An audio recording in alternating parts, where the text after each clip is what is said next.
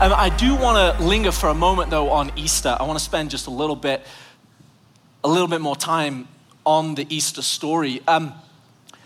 We know that Easter is about his death, Jesus' resurrection. But I think if we pause long enough and absorb the full truth of Easter, then we can see that it is also in part about our death and our resurrection. It's a picture for us of this journey of giving life to find life. It's this picture in this journey of what it means to live a life of surrender. Not talking about our literal death, of course, not talking about the death that we do not choose, but thinking about the invitation to live a life following Jesus, following him into his death, following him into a life of surrender, and letting go and finding parts of ourselves, the parts of ourselves that, by the way, if we don't let them die, they're going to kill us. Those parts of ourselves where we're holding on to things that need to be let go of. And so I want to journey with us for a moment this morning on that picture of Easter, that death, that space between, and that resurrection. Because I think if you're anything like me, we can spend a lot of time thinking about the death, the Good Friday moment of Easter, and we can spend a lot of time on the Sunday, the resurrection day, but sometimes we can miss the space in between.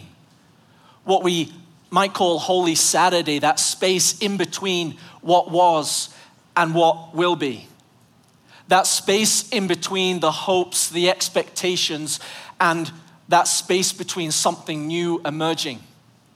I would suggest to us that it's the space in between death and resurrection where transformation happens. It's the space between death and resurrection where movement happens. It's the space between where, as my friend likes to say with a smile, shift happens, okay? This transformation happens where what was is no longer and what will be is not here yet, and all that we have is what is.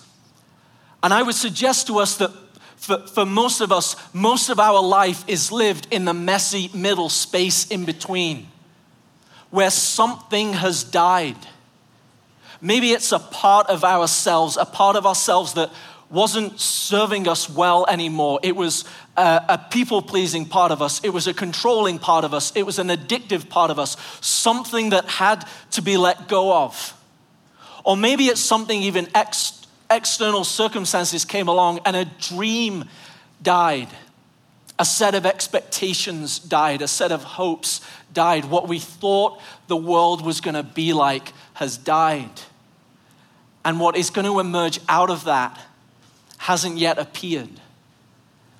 And in the Easter story, we see this reality that the journey from death to pause to resurrection is a journey that takes 3 days. But I would suggest for most of us that the journey, the place where the transformation, the movement, the shift happens is often so much longer than a day. It's actually this messy, middle, hard space. It's lonely. It's confusing. Things don't make sense anymore. The way we thought things worked don't work anymore. And so in the Easter story, we see this example that we learn so much about the disciples and about ourselves, not by looking at the death or the resurrection, though we learn things about them too, but in pausing for a moment and examining this space in between. Because what we find in that moment is the disciples are locked up in a room. The doors are locked tightly and they're in a space, and we don't have the narrative of what they're talking about, but the fact that they are locked up in this space tells us something. It tells us that they are filled with fear, despair, confusion, questions that are not being answered. See, they had expectations about what Jesus' life was going to be about, that he was going to free them from the oppressors of the Romans over them. And I can look back in history and I can scoff at that perception of who Jesus was going to be. And yet the reality is that I so often have those expectations about Jesus even today. That my expectation of him is so often that he's going to free me from the thing that is oppressing me, the thing that is over me, the thing that the boss, the situation, the experience, whatever it may be. And here these disciples find themselves locked up in a room. And we get a glimpse of how shut up they were by the fact that when Jesus appears, he appears just by moving through the wall. Now, maybe he was just doing what I would have done. He was kind of showing off his new body, right? Hey, look at this. Whoa, hey. And probably that's part of what he was doing. But I think it's also for us a symbol of the fact of how tightly those doors were shut. That knocking on the door on the outside was not going to open anything up because the disciples were so riddled with fear and riddled with doubt and riddled with desperation and loneliness and questions and anguish that Jesus had to appear through all of that. And I think it's true for many of us this morning that we find ourselves in the space in between what was and what will be. And it can feel lonely and hard and challenging. Before we get to that place, some context though of what this invitation to surrender looks like. In Luke 9, Jesus says this. Jesus said to them all, "Whoever wants to be my disciple must deny themselves and take up their cross daily and follow me. For whoever wants to save their life will lose it, but whoever loses their life for me will save it. What good is it for someone to gain the whole world and yet lose or forfeit their very self?" It's this invitation from Jesus. It's a call to courage. It's a call to surrender. It's a call to let go of the things that don't matter and take hold of the things that do. A wise man has said that we don't want to spend our life climbing the ladder only to find at the end of our lives that the ladder was leaning against the wrong wall. And Jesus is challenging the people in Luke 9. He's challenging them to examine the striving, the climbing. He's challenging them to examine what wall their ladder is leaning against. And he's giving them this total paradigm shift of thinking, of saying that the way that this journey to freedom works is not through a journey of grabbing as much as you can. It's about surrendering and letting go. It's about a journey of death and pause and resurrection. Earlier on in that chapter, in Luke chapter 9, Jesus is speaking to a young man, and he says to the man, "Follow me." And the man says, "Let me first bury my father." Seems like a pretty fair request, right? But what the man wasn't saying was a literal, like, "Hey, my father just died. I need 48 hours. We're burying him at 10 a.m. on Thursday, and then I'm ready to roll." What he was really communicating to Jesus was this: let me first wait until I have received my inheritance.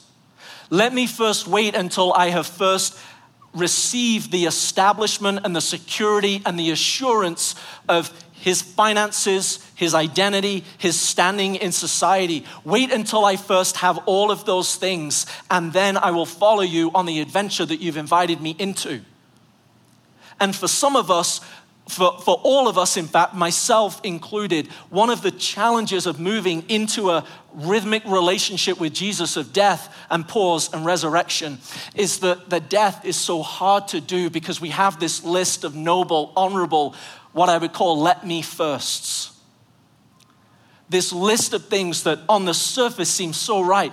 Jesus, I will follow you into that life of surrender, but let me first get this degree. Let me first get married. Let me first establish myself in the business community. Let me first have some successes, right?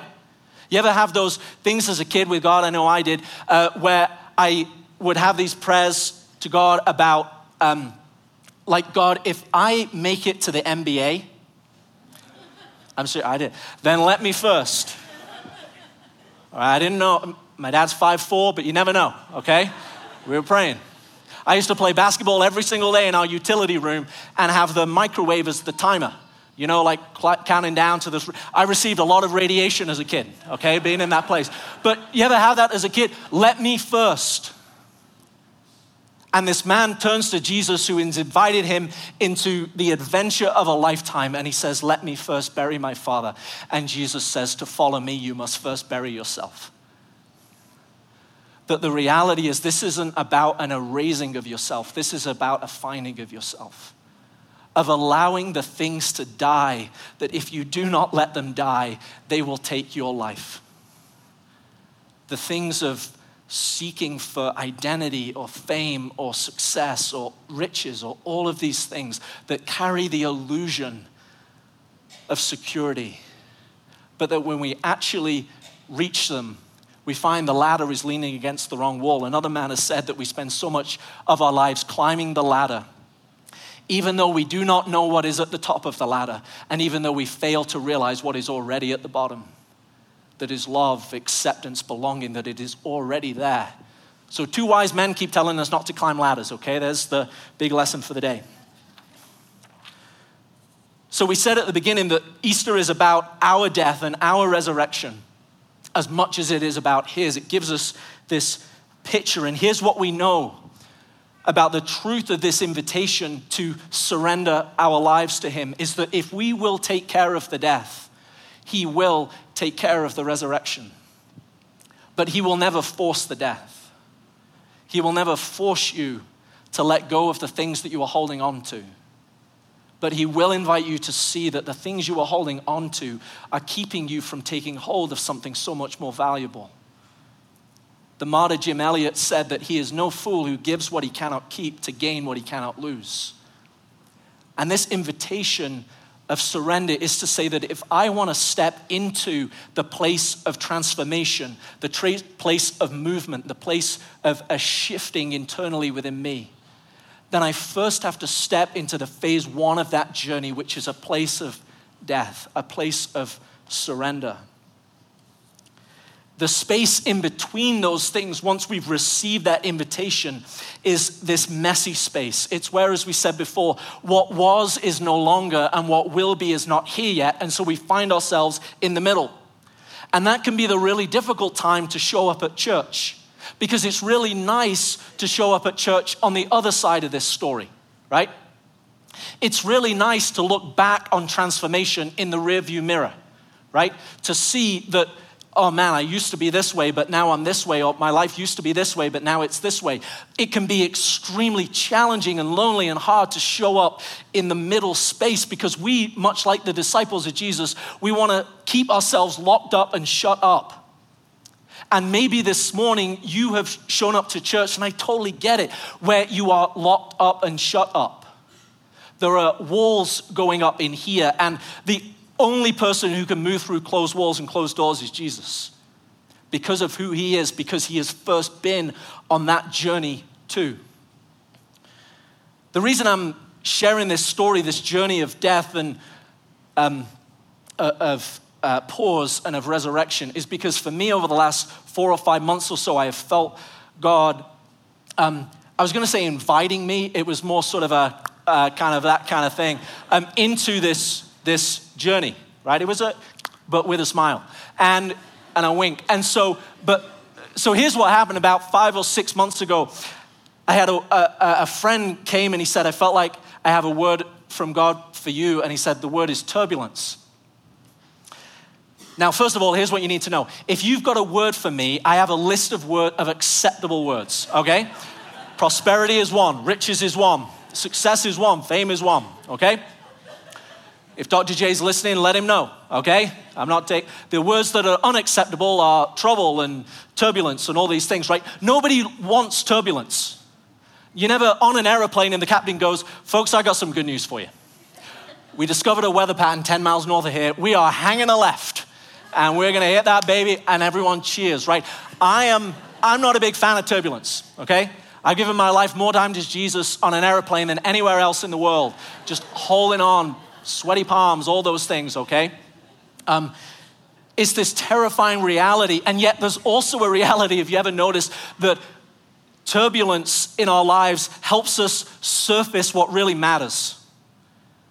Right? It helps us, if you've ever had like a near-death experience or something like that, it helps surface what really matters.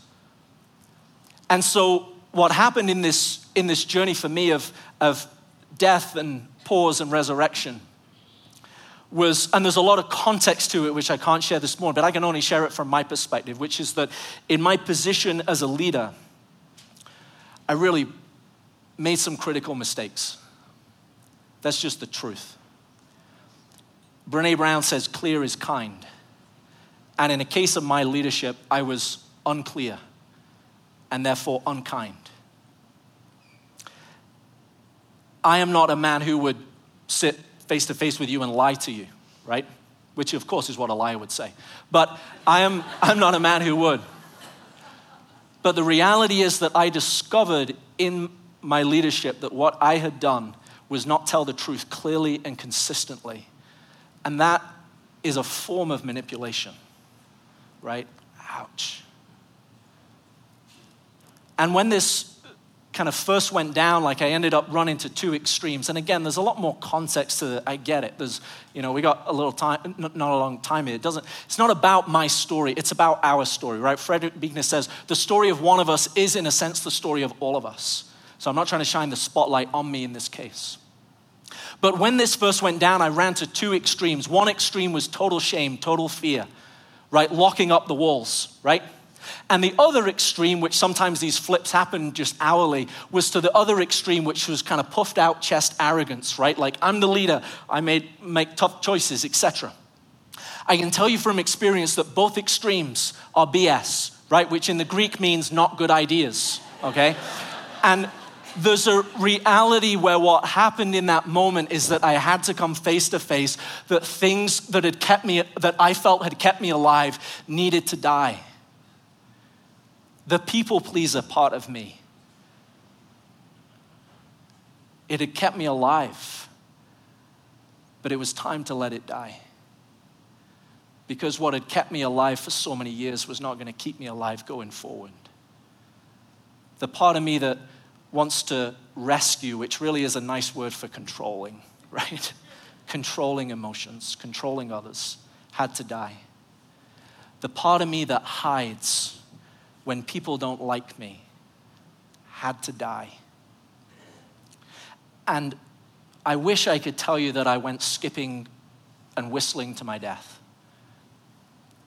And this isn't like a one-time, I'm not telling you I'm healed here. This isn't a thing, right? I got a lot of life left, hopefully, to make more mistakes, etc.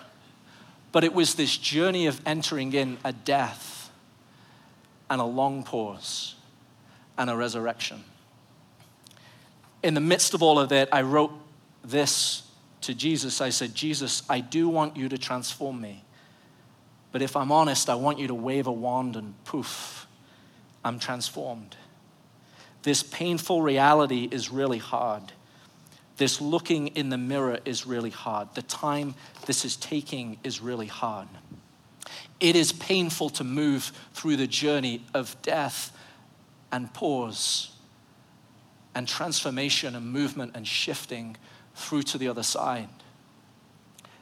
Neither case I think happens on our schedule. But there's a reality for us as well that if we are going to be men and women who choose to live lives of surrender, the reality is that we do want the transformation on the other side.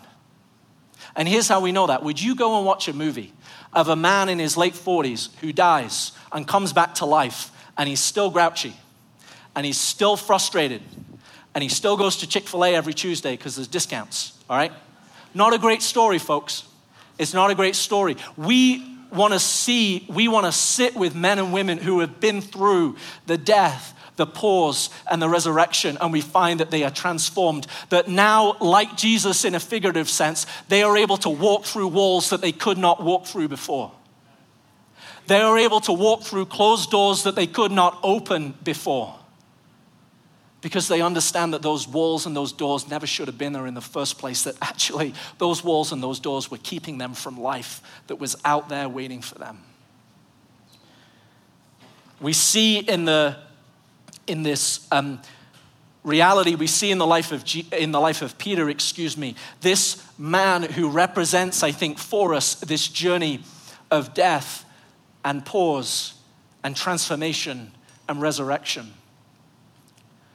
He, like with the other disciples, would have been locked up in that room, afraid, disappointed, fearful, confused, all of these things. It wasn't going the way that it was supposed to go. If you find yourselves in a situation in life right now where it isn't going the way it was supposed to go, what is happening is this journey, this invitation to surrender those things.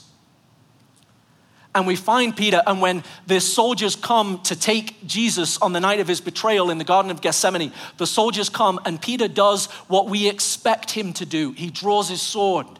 He cuts off the soldier's ear. And Jesus essentially turns to him, and I think in the original Greek says, "What the heck are you doing?" All right, this is not how this works. That the way that freedom comes is not through fighting back, but the way that freedom comes is by willingly choosing to step into surrender, to step into a death, to step into a place of loneliness and hardness and all of these things. But Peter has a hard time, and I get it, because I would have had a hard time with that too. He wanted Jesus to be the kind of Savior that I still want him to be today. Rescue me from the things that are constraining me, whatever that is, whatever that looks like. And because Jesus moves, he walks with the soldiers towards his death, Peter does what we would all do. He goes into a place of denial, right? Not just denial of Jesus, sure, but denial of all of the truth. Denial of what he had named to be true, denial of his own journey, denial of his own transformation, all of those things. And it is years later that we catch up with Peter on the other side of all of this. Again, showing us that it doesn't happen in 3 days for most of us. Okay, Jesus was fast, all right? Let's just be real. He was fast. For us, it doesn't happen. It takes time. It takes years. That until the transformation has happened and that thing that is over us isn't yet done with us. And on the other side of this, Peter writes this in 1 Peter 2 in his letter. He says, "This is the kind of life you've been invited into, the kind of life Christ lived. He suffered everything that came his way so you would know that it could be done and also know how to do it step by step. He never did one thing wrong, not once said anything amiss. They called him every name in the book and he said nothing back. He suffered in silence, content to let God set things right."